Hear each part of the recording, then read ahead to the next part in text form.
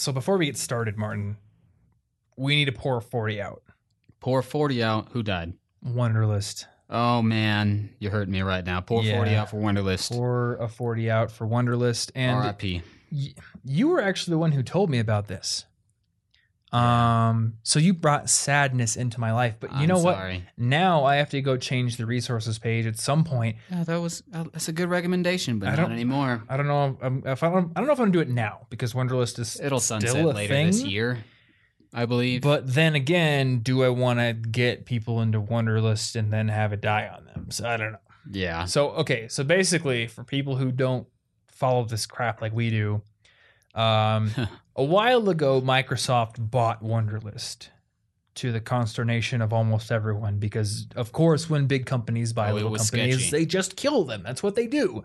And Wunderlist, ticked along for a long time, but it looks like the Wunderlist team has basically just been like taken off of Wunderlist, and now they're making some app called, what is it, Microsoft To Do or something like that? Something like that I'm not going to use. Which, I mean, it looks okay, like looks wise, but the thing that leaves a bad taste in my mouth is they're launching this replacement for Wunderlist without a lot of Wunderlist's features, like specifically a lot of the features that I tell people to use Wunderlist for. There's no subtasks. There's no sharing lists with people yet. So it's like, hey, it's not a replacement. We're getting rid of Wunderlist, and here's this inferior thing that you can go use instead. It's very blatant that it's just because they wanted to put their name on it. Like, it's not a better product at all. And you know what? It's more boringer, too. Why? Like, I of love course, the Wunderlist backgrounds, I honestly. did, yeah. It was really cool. And I mean, I think I guess paid for premium you to have get a couple of those once. And this is very pretentious. Of course, there's a picture of Seattle as this little header image in the To-Do app. But of course, it's got a boring name like To Do. And of course, it's got a boring app icon, which is just a white box with a blue check mark, like every frickin' other to-do list app out there, pretty much. But Wunderlist, it helped me start to get productive in life. I know, right? Just like Wunderlist and Evernote, that's the classic. So, yeah, exactly. Wunderlist and Evernote. That was like the 1-2 combination of student productivity, and now we have to pour a 40 out for Wunderlist, and hopefully I won't be pouring a 40 out for Evernote. I mean, Evernote pulled some crap last year, like late last year, but by and large, it's still a working. fine app. It's still doing what it does. I actually downgraded my subscription, so I'm paying less for Evernote than I used to. Yeah, because the only thing I ever fine. used Evernote Premium for was presentation mode, and they got rid of that in the iPad. So now I'm just on Evernote Plus, I think it is. So it's technically cheaper for me now. I mean, obviously, like I am just like waiting with bated breath for the day that Evernote somehow screws me over. But yes, now Wunderlist has done it. That's what happens when you put your eggs all in a digital basket. One day they ruin it. Yes. So to get ahead of the inevitable tweet storm of people being like, why did you change your recommendation on your resources page? Or like, what say you, sir, about the Wunderlist sunsetting? What's your replacement? At the moment, I don't have a 100% like solid recommendation for an alternative yet. My tentative recommendation is Todoist. It's what I used to recommend. It's a great app. I actually just got an Echo Dot for my living room, and Alexa only integrates with Todoist at the moment. So it's the app that I switched to actually before this Wunderlist news came out, because I use Asana for all of our heavy lifting and like Trello for some like content planning. So really what I needed a smaller to-do app for was just like groceries and small to-dos. And I love being able to basically just tell my living room to put things on my to-do list for me. So Todoist it is for me. But the problem with Todoist, and this is the problem I've had with it for a long time from a student perspective, is to unlock adding notes to your tasks and some other, like, in my opinion, basic features, you got to pay. Yeah, more is behind it. It's cheaper, but more is behind the paywall. It's not a lot. Like, what is it, $12 a month or something? Or not $12 a month. Sorry, no. That's big. $12 a year. Sorry, $12 a year. No, it's cheap. No, okay, never mind. It's like $28 a year. 20 something. Yeah, $28.99 a year. So it's like $2.50 a month. So it's obviously not an expensive thing, but because everybody wants your monthly payments you now. You can't try it out for like free and get all the features. Yeah. So, I mean, you got to pay for that to get Well, there's probably I don't know. geographic reminders, which is something that iOS Reminders does by default. And let's see what else, like location alerts, automatic backups. But really the thing for me is comments and file attachments is a premium feature. And I think that's dumb. I think that should be free. Yeah. And if Todoist was like, hey, today, and maybe they could do this actually. If anybody from Todoist is listening to this, you could get in front of this PR disaster that Wunderlist is probably going to be dealing with, and be like, hey, guess what? We just made comments and file attachments a free feature because why not? Yeah. And that makes it like a no-brainer. All these other features here, I think they're fine as premium features. They're great. Sure. Pay $2.50 a month for custom filters and tracking your productivity and all these cool things. That's fancy extras. But like, why do I got to pay $2.50 a month to add a note to a task? That just seems dumb to me. Every other task management app I've ever used does that for free. Asana does it for free. Trello does it for free. Wunderlist does it for free. I bet you Microsoft To Do probably even does that for free, but they don't do subtasks, so I don't care about that because I like subtasks. So basically, I'm salty.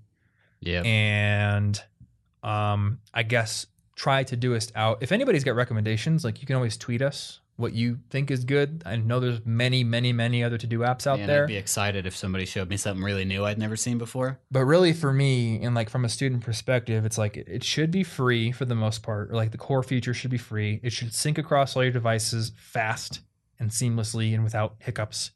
It should be really easy to add tasks, and you should be able to do subtasks in files and notes. And I hope it's pretty. And yeah, pretty would be nice as well. Yeah. And of course, all of like the bullet journal aficionados and just people who use paper lists in general are probably going to be like turning up their noses being, that's why I don't use computerized task systems. Nobody can. To be honest, I mostly use paper now. Well, guess what, Martin? Microsoft is coming and they're going to buy out your notebook. No. Microsoft. They're gonna buy my notebook and then they're just gonna burn it.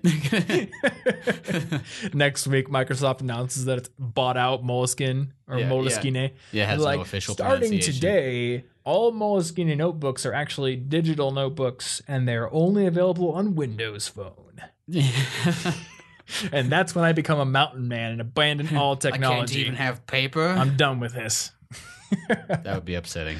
Anyway, okay, so that all enough of my ranting has gotten out of my system. Shout out to Wunderlist, rest in peace. But yes, I'm very sad to see it go. It was my first to-do app that I think that I used in college. So actually, no, wait, Remember the Milk was, but I never really liked Remember the Milk. I don't like that. Wunderlist was the first one that I really liked. So it's like your first love. Yeah, you know? There's like dumb things you do before that, but then. Always remember. Then you fall in love. Anyway, we're not talking about Wunderlist and Microsoft today. What we're going to talk about is how to properly build relationships with your professors. Because we've talked about networking a lot on this podcast and on the blog, but I think there are some things to keep in mind when it comes to your professors in general. So if you're the kind of student who's like, hey, I think it would be a good idea for me to build relationships with my professors, this is the episode for you. And you know what, Martin? At first I was like, there's probably not a whole lot to this episode. Just pay attention in class and go to office hours and you're good to go. But actually I found a lot of things. Yeah. So yeah, I think we're going to cover a good amount of stuff here. So the first thing that I want to say is for those of you who think, why would I want to get to know my professors? They're not going to hire me. There are very good reasons to get to know your professors. Number one, they can just be really good points of contact for a lot of things. They may let you know about opportunities. They can be someone to go to for advice. They can be someone to go to for letters of recommendation, which you may need for grad school, for scholarships, for jobs, for many different reasons. Basically, they're great people to know. And they're going to be people you're spending a lot of time around as a student, so it's in your best interest to maximize those relationships. And it doesn't take a whole lot of effort on your part since your schedule kind of already dictates that you're spending a lot of time around them in the first place. Yeah. So it makes sense to me. And I don't know if you have any like good professor networking stories, but I have a professor from Iowa State who, I guess I've moved to Colorado now, but every year since I graduated has asked me to come speak to his class. because I got to know him really well, and I did some extra credit stuff for him, and then he was impressed enough with my work then they started following my work, and he knows about College Info Geek. So he actually tells his class about my site and puts it up on the board, like on the big projector screen in his class. Awesome. So that's pretty nice. Yeah. So, I mean, like, getting to know your professors can be a really, really good thing. So, you know what, Martin? I realized that I did all the research for this. So you're just going to have to interrupt me. Oh, that's fine. Because I have a lot of things to talk about here. Oh, that's fine. Okay. So the first step, I think, to building good relationships with your professors is to stop seeing them as authority figures and just see them as like peers or equals. Yeah. Like, and this is something that I like to think about when it comes to jobs as well. In high school and middle school and elementary school, we're conditioned to see teachers as authority figures, as like people to be deferential to give a lot of respect to. And obviously, like, somebody who is above you in terms of like their pedigree or they're your professor, you do owe them a certain degree of respect because of where they are. But there's a difference between that and treating them like a god or like an authority figure that you just need to bow down to because you're a lowly peon. Like, get out of that high school mindset of thinking like you're the kid, they're the adult. Because I think that's not a really good relationship for either party when you get to the college level. Yeah. Start to think of yourself as an adult who is, you know, kind of in the beginning of your journey, but you should see yourself as a peer with your professors and see them as adults who are educating other adults, who are providing a service to other adults, not just babysitting kids. Even though a lot of the people in your classes are probably still kids. Well, that's why you're going to stand out. Exactly. Yes. You, listener, are the special one. So once you have that in mind, a lot of people are going to ask me things like, hey, how do I ask for a letter of recommendation? Or what should I do to go above and beyond and contact my professor? How do I email a professor? And those are all great questions. And we can talk about that a lot in this episode. But what I want to mention up front is don't underestimate the value of just being a good student. Because, like, think about this from your professor's perspective. Their job is to create lessons and to educate their students, which means they're pouring hours of their time after class or before class creating lesson plans, creating syllabuses or what syllabi, I guess that's the word for it. I don't know. They're creating like homework assignments, slides, all this stuff. Like, they're just pouring their blood, sweat, and tears into creating a good educational experience for their students. So if you're a student who is very clearly and visibly benefiting from that and taking it seriously, that's like the main thing that makes a good impression on your professor. Take their stuff seriously. Don't be like, oh, the class is useless. The only thing that's important is for me to get to know. And I'm not saying, like, I'm not even talking about saying that out loud. Like, don't project through your actions that you don't care about the class and you're just caring about the networking with the professor, because that's like really easy to spot. Yeah, see, I've heard students say that stuff out loud. Like, this, I'm only taking this because I have to. This class is pointless anyway. Yeah. And that might be that teacher's passion. That exactly. might be what they live for. They're probably in debt for this. Yeah, exactly. I don't know what you do, but like, I don't know, Martin, like, picture you made an amazing website you care a lot about. And then people come in there and just like, yeah, I don't really care about this. I'm just like, my professor assigned me to look up a blog post, and I don't know, like, that wouldn't make you feel like good. They comment, I get a notification, it's like, new comment on your blog post. And I'm like, nice, somebody read it. And it's just like, I only read this because I had to, but I guess those were some good points. Yeah. Wow. That was like a backhanded compliment right there.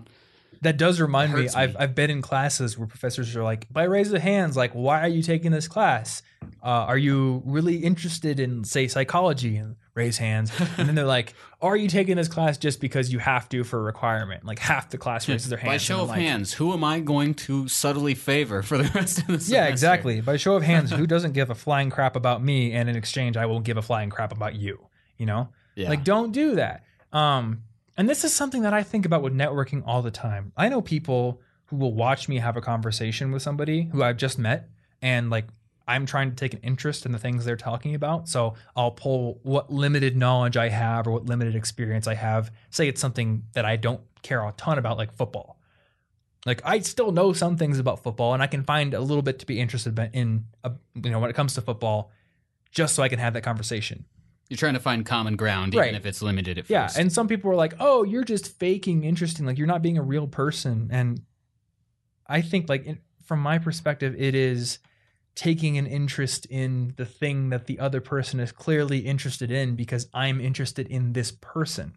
So even if I'm not passionate about football, or to bring it back to this context, even if I'm not passionate about post-colonialism or something that you're taking a class on, care about the professor.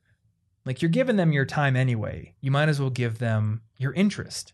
Yeah. Now, that doesn't mean lie to them. Yeah, don't lie to them. Don't be like, don't "Oh, be it's like, my this is favorite." my favorite thing I've ever done in my life, because Right. they'll find out. But you owe them a certain amount of effort and interest. So you owe them, like, attention. You owe them coming to class prepared. You owe them knowing what's on the syllabus, not coming to class dressed like a slob.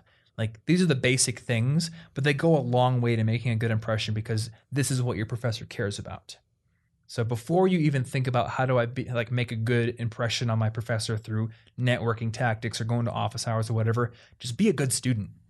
Yeah, And- just be a mature adult who takes what they're doing seriously, and Yeah. that's going to get you a lot of points by itself. And I'm not talking about just the bare minimum. Like, be a good student in a proactive way. So sit at the front of the class, be active in discussions, be taking notes, be clearly prepared for class every time you come in, ask questions, all that kind of stuff. And I found that actually makes classes less boring as well.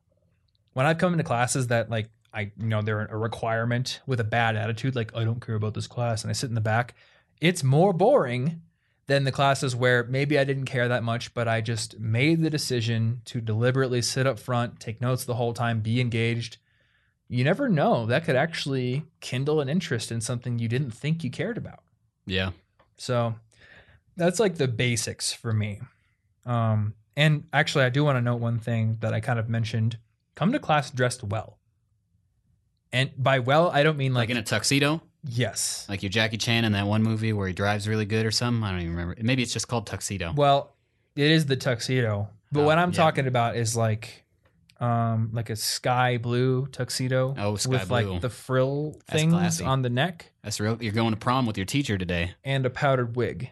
Ooh, you're Like- going to 1700s prom Exactly. with your teacher today. What I'm trying to say is if you don't come to class dressed like that, your life is on a crash course for imminent failure. Yeah. You need to come to class dressed like a 17th century aristocrat every single day. Otherwise, why are you even there? I don't even know what to think now. I can't even think now. I'm just picturing a classroom filled with these people. It works well. It works kind of well in certain classes. There's a chandelier in the class. Actually, you know what? There was a chandelier in one of our classrooms. Really? Fancy. You've probably been in that classroom. Yeah, I don't remember those. Remember McKay? I think it was 201. Oh, wait, yeah, I know the what you're talking big, about. the one they renovated. Yep. Before they renovated it, there was like there was a balcony and was there from was the wood paneling 1700s. everywhere, and I'm pretty sure there was a crystal freaking chandelier in that class. Yeah. If you go in there now, it looks like the most modern thing ever. They've totally revamped it. But back then, yeah. So I guess you could have come to class in a 17th century Well, aristocrat. the teacher probably would have noticed you. That's true. That is a way to stand out. Maybe not in a good way, depending on the teacher. Depends on their sense of humor. Are they teaching you 17th century history? Well, maybe that would be kind of relevant. You got to find out if they're going to think you're creepy If for you're it, going though. to computer science class or something, you don't know. No, but what I actually mean, and I don't even mean dressing in like business casual. Like, I'm not even saying you need to come to class in a collared shirt. What I'm saying is come to class looking like you give a damn. And I have to say this because a lot of people come to class wearing sweatpants and basically wearing their pajamas because they're like, I'm in college now. I can do whatever I want. So I'm just going to come to class dressed however I want. And like, I think there's this toxic mindset where students think I'm paying for my education. It is a product I have purchased. Therefore, I can do whatever I want as long as I'm just coming to class because I'm just here for the degree. Don't think of it like that. Think of you and your professor as equals on at least the social standing, but also think of everything you do being an opportunity to impress your professor or to impress your peers. Yeah. Somebody once told me, like, dress as if you were going to meet the love of your life at any moment. And I like that. So obviously you're not dressing up every single day, but if you're leaving your house, you should do it in like a presentable manner. Yeah. So take a shower and dress in at least a t-shirt and jeans. Yeah, well, Yeah. the problem is if you view your college as a product like that and you just don't care and you're like, I can do whatever I want, you're literally killing the value of that product that you purchased. You're making it less valuable by doing that. Exactly. Yeah. So if you really think of it as a product, make it a good product. Yeah. I mean, if you do think of college as a product where you It's like more valuable you if you get care. from it what you put in, and I'm not talking about the money you put in. You get from it the effort you put in, Yeah. and that extends to the way you dress. So let's just establish that as the baseline. Do your work, come prepared, all that kind of stuff. And there was actually, so let's go on to how to actually like talk to your professor, build a relationship. There was actually a thread on Reddit where people were asking like, hey, what's a good way to connect with professors, build a relationship? And the top answer was from a professor. And she said, small talk is great when you've already established a connection, but don't just waste my office hours trying to check networking off of your list. I'd rather spend time with the students who actually care, or hang out with the peers in my department, or just screw around on the internet. I don't want somebody coming to my class, and I'm paraphrasing here at this point, this is just me saying, like, they don't want people just coming to their office hours, trying to, as she said, check networking off the list, just trying to get FaceTime for a non-sincere reason.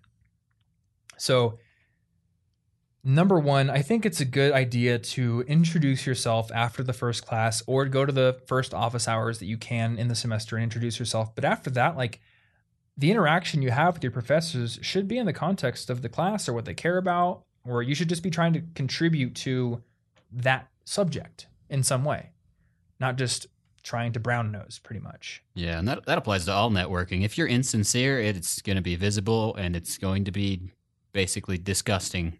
Yeah, Nobody's going to want happens. to deal with it. Like when people like comment on some of my stuff and then like send me an email a few days later asking for something, like it's very transparent that they were just like, they read some blog post on about.com called How to Connect with an Influencer. Step 1, you should probably leave a positive comment on one of their videos and then tweet them on Twitter to build a rapport with them. People are more than a business Blah, blah, blah, card blah, or a blah. LinkedIn connection. Yeah. So, I mean, with everything you do it with sincerity. Hopefully don't be a sociopath, but like also don't just like blindly follow steps for networking success, quote unquote, because people see through that. You should be taking a genuine interest in what your professor cares about and them as a person.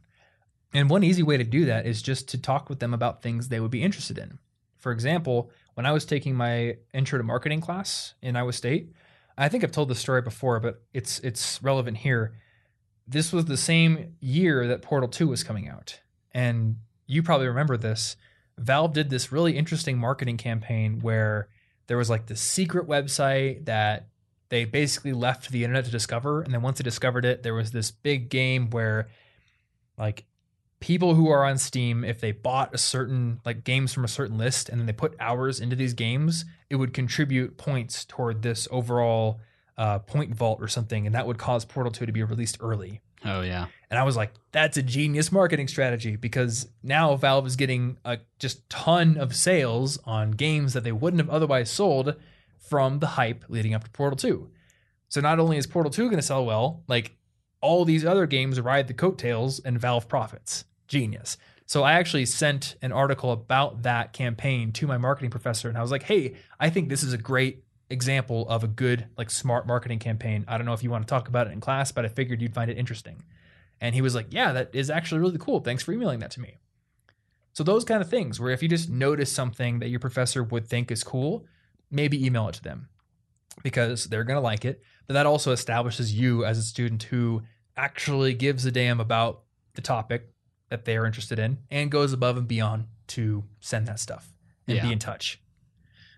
There was an article from Penn State professors that I'm going to have linked up in the show notes where basically they were asked like, hey, how do people make good impressions when they're students? And one person said, I have students all the time who see a news story in the paper or online or on television, and then they notify me about it from a PR perspective and ask me what I would have done. And these are the students who I believe will do very well in the future, and those are the students I want working for me. So go out of your way to engage your professor on their turf, and that's going to make a great impression on them, I think.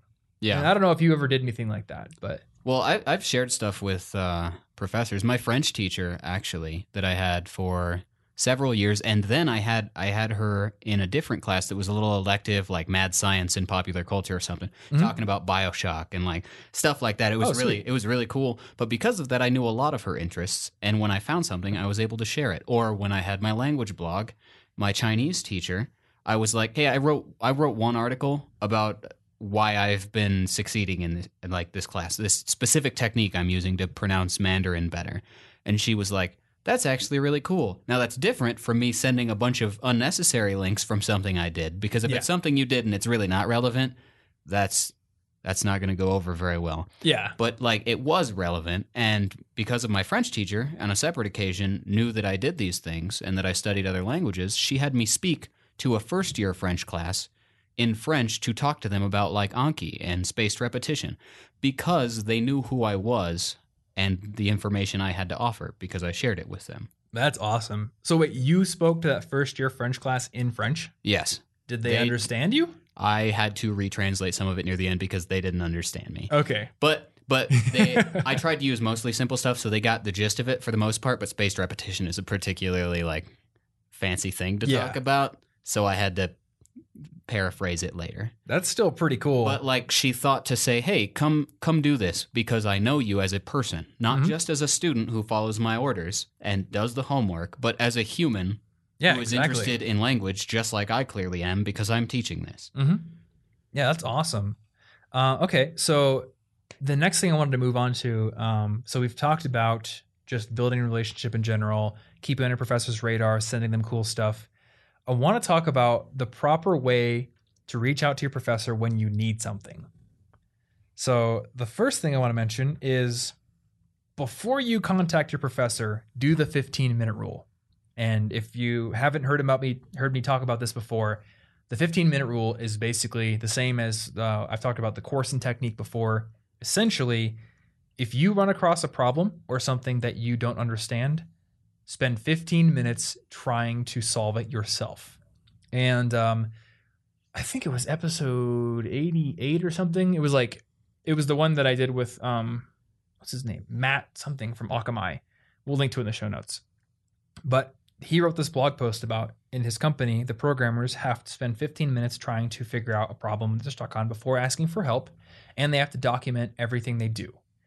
So the reason I mention this here is because a lot of students will come across something they're confused about in the syllabus or in homework, and they'll immediately go ask the professor or email them and be like, hey, I don't understand this.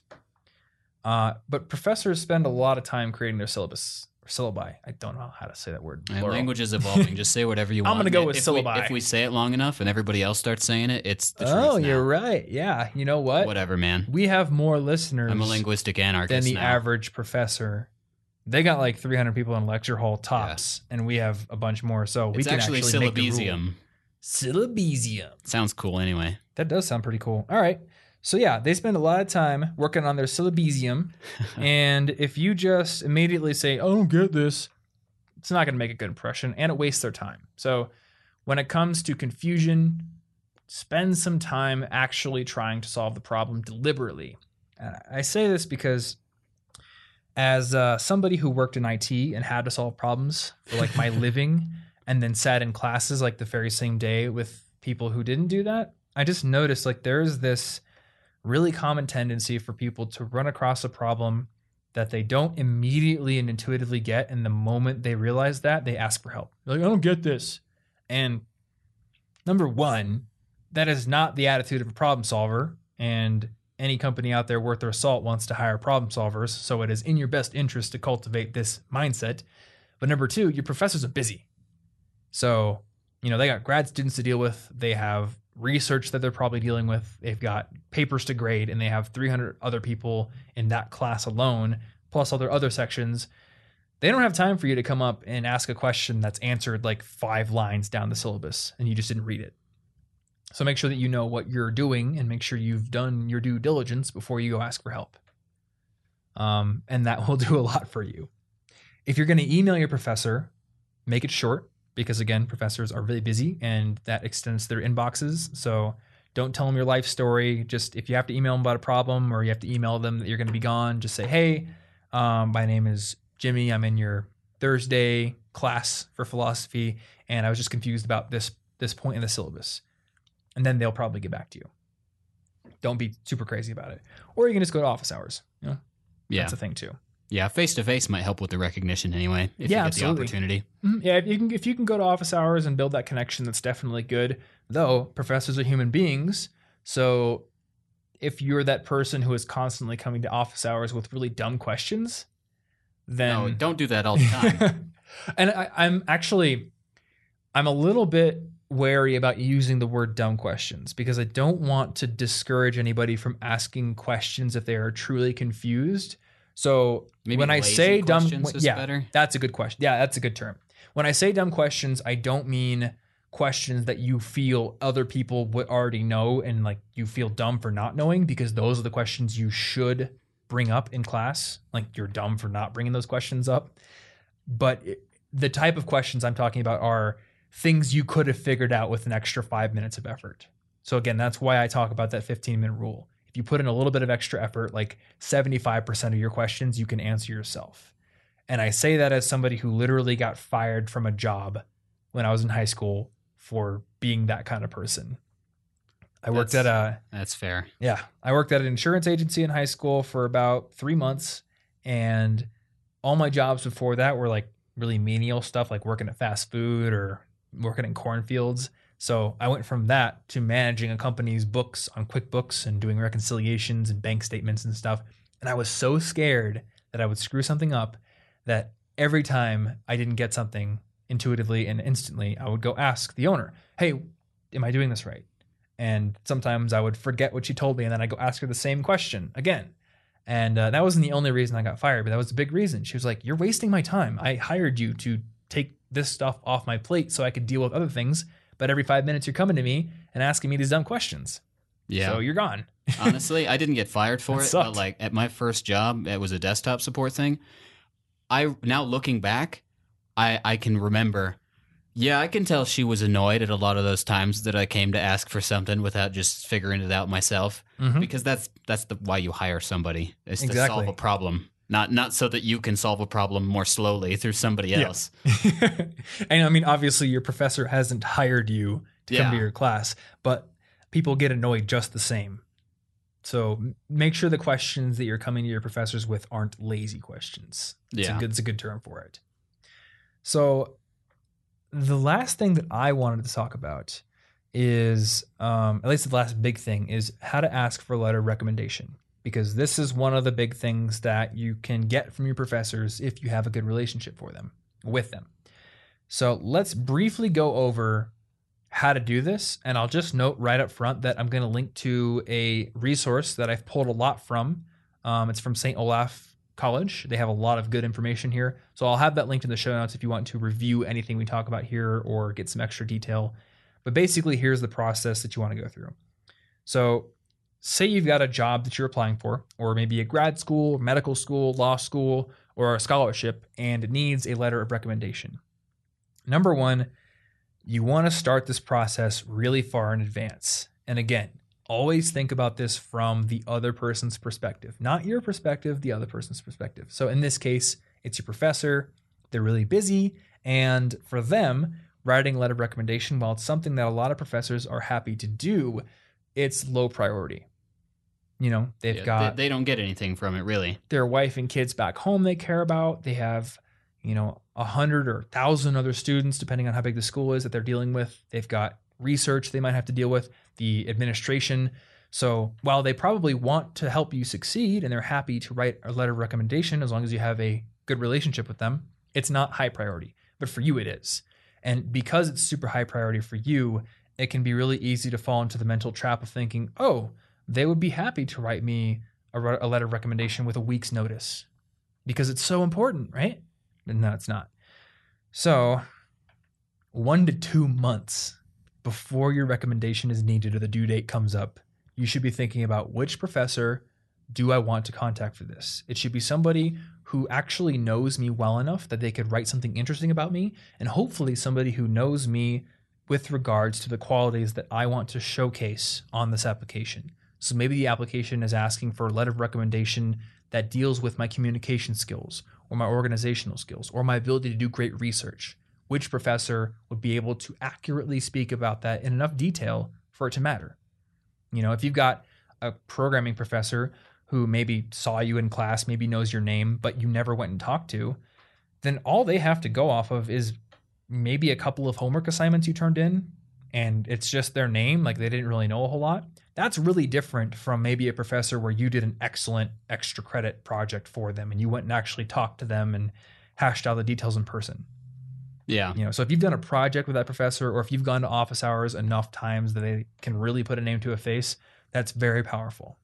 Yeah, and if also about those qualities, if you need specific qualities, it'd probably help if you give those hints to your professor you're asking for a recommendation from. Mm-hmm. Just by the way, they're looking for communication skills. If you have anything to speak on about that, because otherwise you're just like, hey, write something good about me, and they're like, I have to think about this. Can you just write something that makes me look awesome? Thanks. I don't. What? He's got great kung fu kicks, I guess. But that's not what really they're looking for. So that recommendation, Sally.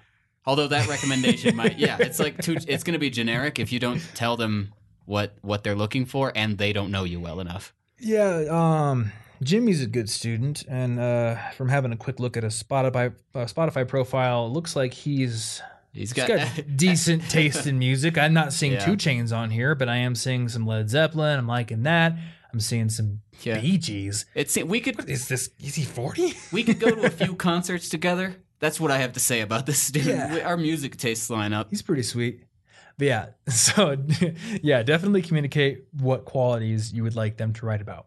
So the way you go about actually asking for a letter of recommendation, I think you should either write them an email or go to their office hours and ask them. And I think that second one is probably the best one, but don't do it at the end of class, because that's like, there's a lot of people around, they might be rushing out the door, and you're kind of like putting something on their plate, asking them for a favor. So do it in a context where it's relaxed.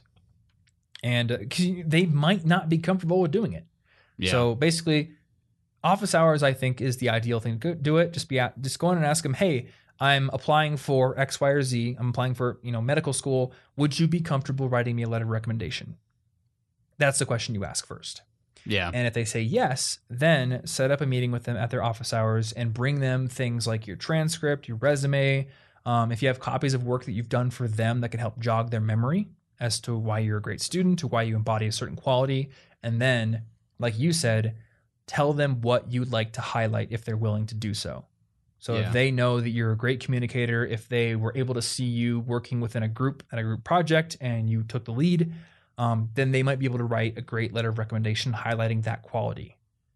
So, and then also if they're going to be sending the letter of recommendation, a lot of times like a professor will write a letter of recommendation, seal it in an envelope, and sometimes like a lot of applications I've seen actually instructs the person that you're getting the recommendation from to mail it in separately. So you can't like temper with it or whatever, I guess. Add a list of like dates that it's due, names and addresses. Basically like make it as easy as possible for them to do this for you. Yeah. Because they are going out of their way. They're not really getting anything in return for it. They're doing it for you. So make it as easy as possible. And if like a situation comes up where you don't need it anymore, tell them right away. Because it would suck if they spent like an hour writing this heartfelt recommendation for you, and then on Monday morning you're like, "Oh, I decided to not apply to medical school. I didn't need it. I'm actually joining the circus." They're gonna be pissed. And they're not gonna go to your circus. And I would say that this depends on the teacher and your relationship with them. But maybe if you go to their office hours to ask for a letter of recommendation, and you just sense like maybe they're iffy about it, or they're a super busy person and maybe they can't, then if they seem kind of uncomfortable or something, it may be tactful to be like, just if you can just think about it and like, I don't know, shoot me an email, let me know, because it's easier for people to gracefully say no, like separately. Otherwise, maybe they really can't, but they're gonna really feel bad and they're super uncomfortable, and you're kind of guilting them into doing something. So if it feels a little off, you can give them a way to save face, and they'll probably appreciate that, honestly, for when they're less busy. And that's a really great skill to learn in any situation, is giving people the opportunity to save face if they need to reject your request, or say in another context, if you're giving somebody some criticism, giving them a way to save face is always appreciated. Yeah, like if you're going to ask out this cute girl and you do it in front of everybody super loud and she really doesn't like you and she's got to be like, no. Don't propose to your girlfriend at Diwali. You gotta be really sure. You gotta be really sure before you do stuff that doesn't give people a chance to save face. Yeah, and that's true of a lot of things. If you want to change somebody's mind about something, they need the opportunity to walk back their previous position and save face cleverly, so that it's kind of like, oh yeah, I was kind of right the whole time. Because nobody wants to feel bad or wrong or mean. Yeah. Nobody wants this. Exactly. And the one other thing I wanted to mention when it comes to these letters is if they don't get, like if they accept and they don't get a letter back to you within like say a week of the deadline, send them one email reminder, but like no more. And if they don't get it to you, then that's just the roll of the dice, but don't. Hey, prof, comma. I still haven't got that recommendation. Question. Send. You just email them an email that says bump. Bump. Yeah. I kid you not, I have had marketers who will email me just again and again and again. Hey, just seeing if you got this email. We really want to put an article on your site. And then one time I literally got an email. It was like the fourth email this person had sent me and it just said bump. And I'm like, don't do that. No. See, what I do in those cases, because you shouldn't do that. Don't do it. Yeah. I create a filter that automatically deletes any future emails from that person. Yeah. They could be emailing me about like their dead grandmother or something at that point, and it just never gets to me. Sorry. Hey, you heard about my dead grandma? Bump. Bump. They're just sitting at their computer writing bump every day. How come he won't reply? You're going to show up at the funeral? I know you don't know me, but please come. Please come to the funeral. And also, if just I thought I'd mention it offhand. If you wanted to put an article on your site, link in the I'm feeling pretty sad right now, and it was just I don't know if I have been wanting to write an article. They would use their dead grandma as a way to guilt me into accepting their stupid Thanks marketing for accepting proposal. my article. P.S. My grandma recovered. She's fine now, but she was dead. Actually, your generosity brought her back to life. Yeah. Thank you. You're a saint. You know that scene in the Pokemon movie where the tears bring Ash back to life? Spoilers. Yeah. It was kind of like that for my grandma. Thank you, You sir. putting my crappy guest post on your site was like the tears of life. Just thank you. Yeah, don't do this. And if you could do it next week again, like my grandpa, he's starting to... He's looking pretty bad. Anyway. Okay. A couple of small notes before we close this episode out. In addition to just building a good relationship, definitely pay attention to any sort of opportunities your professors talk about, like extra credit. For instance, I created a website for my MIS professor as an extra credit opportunity, but I was able to use that as my final project in another class.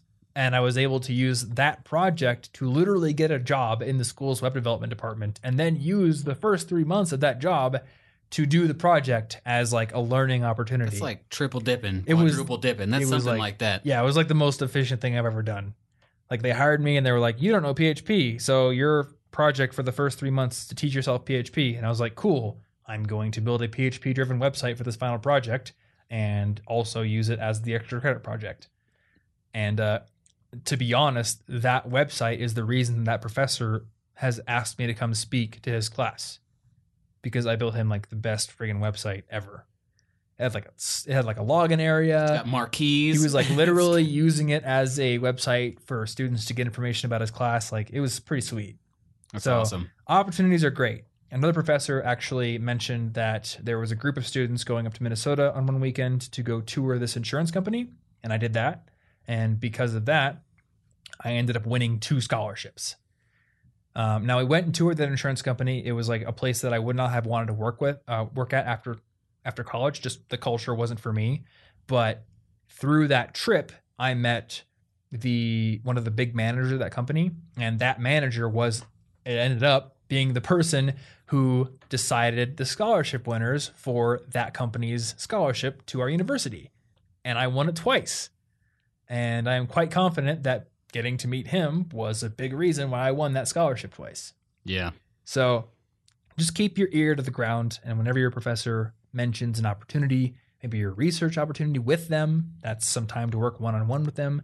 those are things that you should definitely at least consider. And then I wanted to mention some pitfalls too. So a couple of things that may put you in like a bad light when it comes to your professor. Number one, if you have a group project and one of your group members is being a pile and just doing nothing, the first instinct is to go to your professor and talk about the issue. And I did this at one point, and I literally had a professor say, group projects are supposed to be a simulation, basically, of group projects in the real world. And in a real company, your manager is going to expect you to do what you can to solve or mitigate any problems between you and your team before escalating the issue. So I actually don't like that you're bringing this to me now, because it doesn't seem like you've done much to deal with the issue yourself. You're just coming to me at the first sign of trouble. So go deal with it yourself. And if it is still a problem, then come to me. That's real. Yeah, it's real, That's some real talk. And I've had professors who worked in industry before becoming a professor, or actually had some who literally still worked in the professional world and then like taught as a side thing. So those people are especially attuned to the need for you to deal with your problems and act like a friggin' adult in your groups. And it sucks. And group projects just suck in general. They do. But that's just the way things go. So make sure that if you're going to go to your professor with a complaint about a group member, you're able to demonstrate that you've tried every other avenue to deal with the problem on your own, because that's going to impress the professor and show that you have some independence and some ability to work things out, rather than just being like a kindergartner who tattles.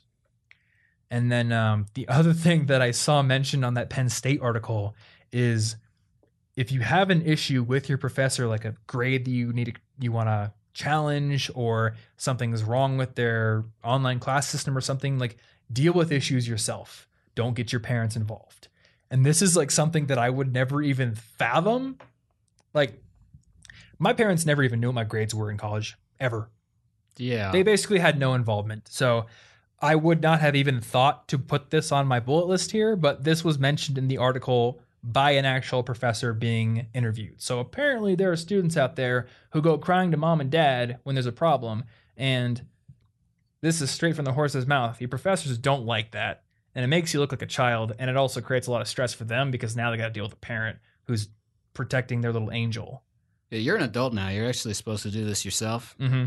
And like, I'm just mentioning it because they mentioned it. Wow. Like, I wouldn't have occurred to me. I think most students listening to a podcast like this are probably independent enough and like interested in their own self-betterment. So, but just, I'm surprised. I do want to put it out there. I'm just surprised. Like, deal with your issues yourself. Be okay with a little bit of confrontation, and you will garner respect from that. Yeah. So I think that about covers it. We've covered how to make that first impression, how to build a relationship organically, how to just build the relationship through doing the work and being a good student, asking for letters of recommendation. I think that's a pretty comprehensive overview. But as always, if you have questions, if you have anything that you want to follow up on, we've got the comment section on the blog. We have the comment section on the YouTube version of this, where a lot of the feedback seems to be these days. And also Twitter. I'm at Tom Frankly on Twitter, so questions are always appreciated over there if you have things that you want us to follow up on. Other than that, you can find the show notes for this episode over at cigpodcast.com/157. And over there, I'll make sure to link to those articles, that Reddit thread with the professor's recommendations in there, and also that Penn State one and the St. Olaf one about letters of recommendation. So check those out if you want extra details. And also check out collegeinfogeek.com/resources if you want links to any of our favorite tools and apps for making your educational experience a better one. And beyond that, I think that about wraps up this episode. So thank you so much for listening. And until next week, stay cute.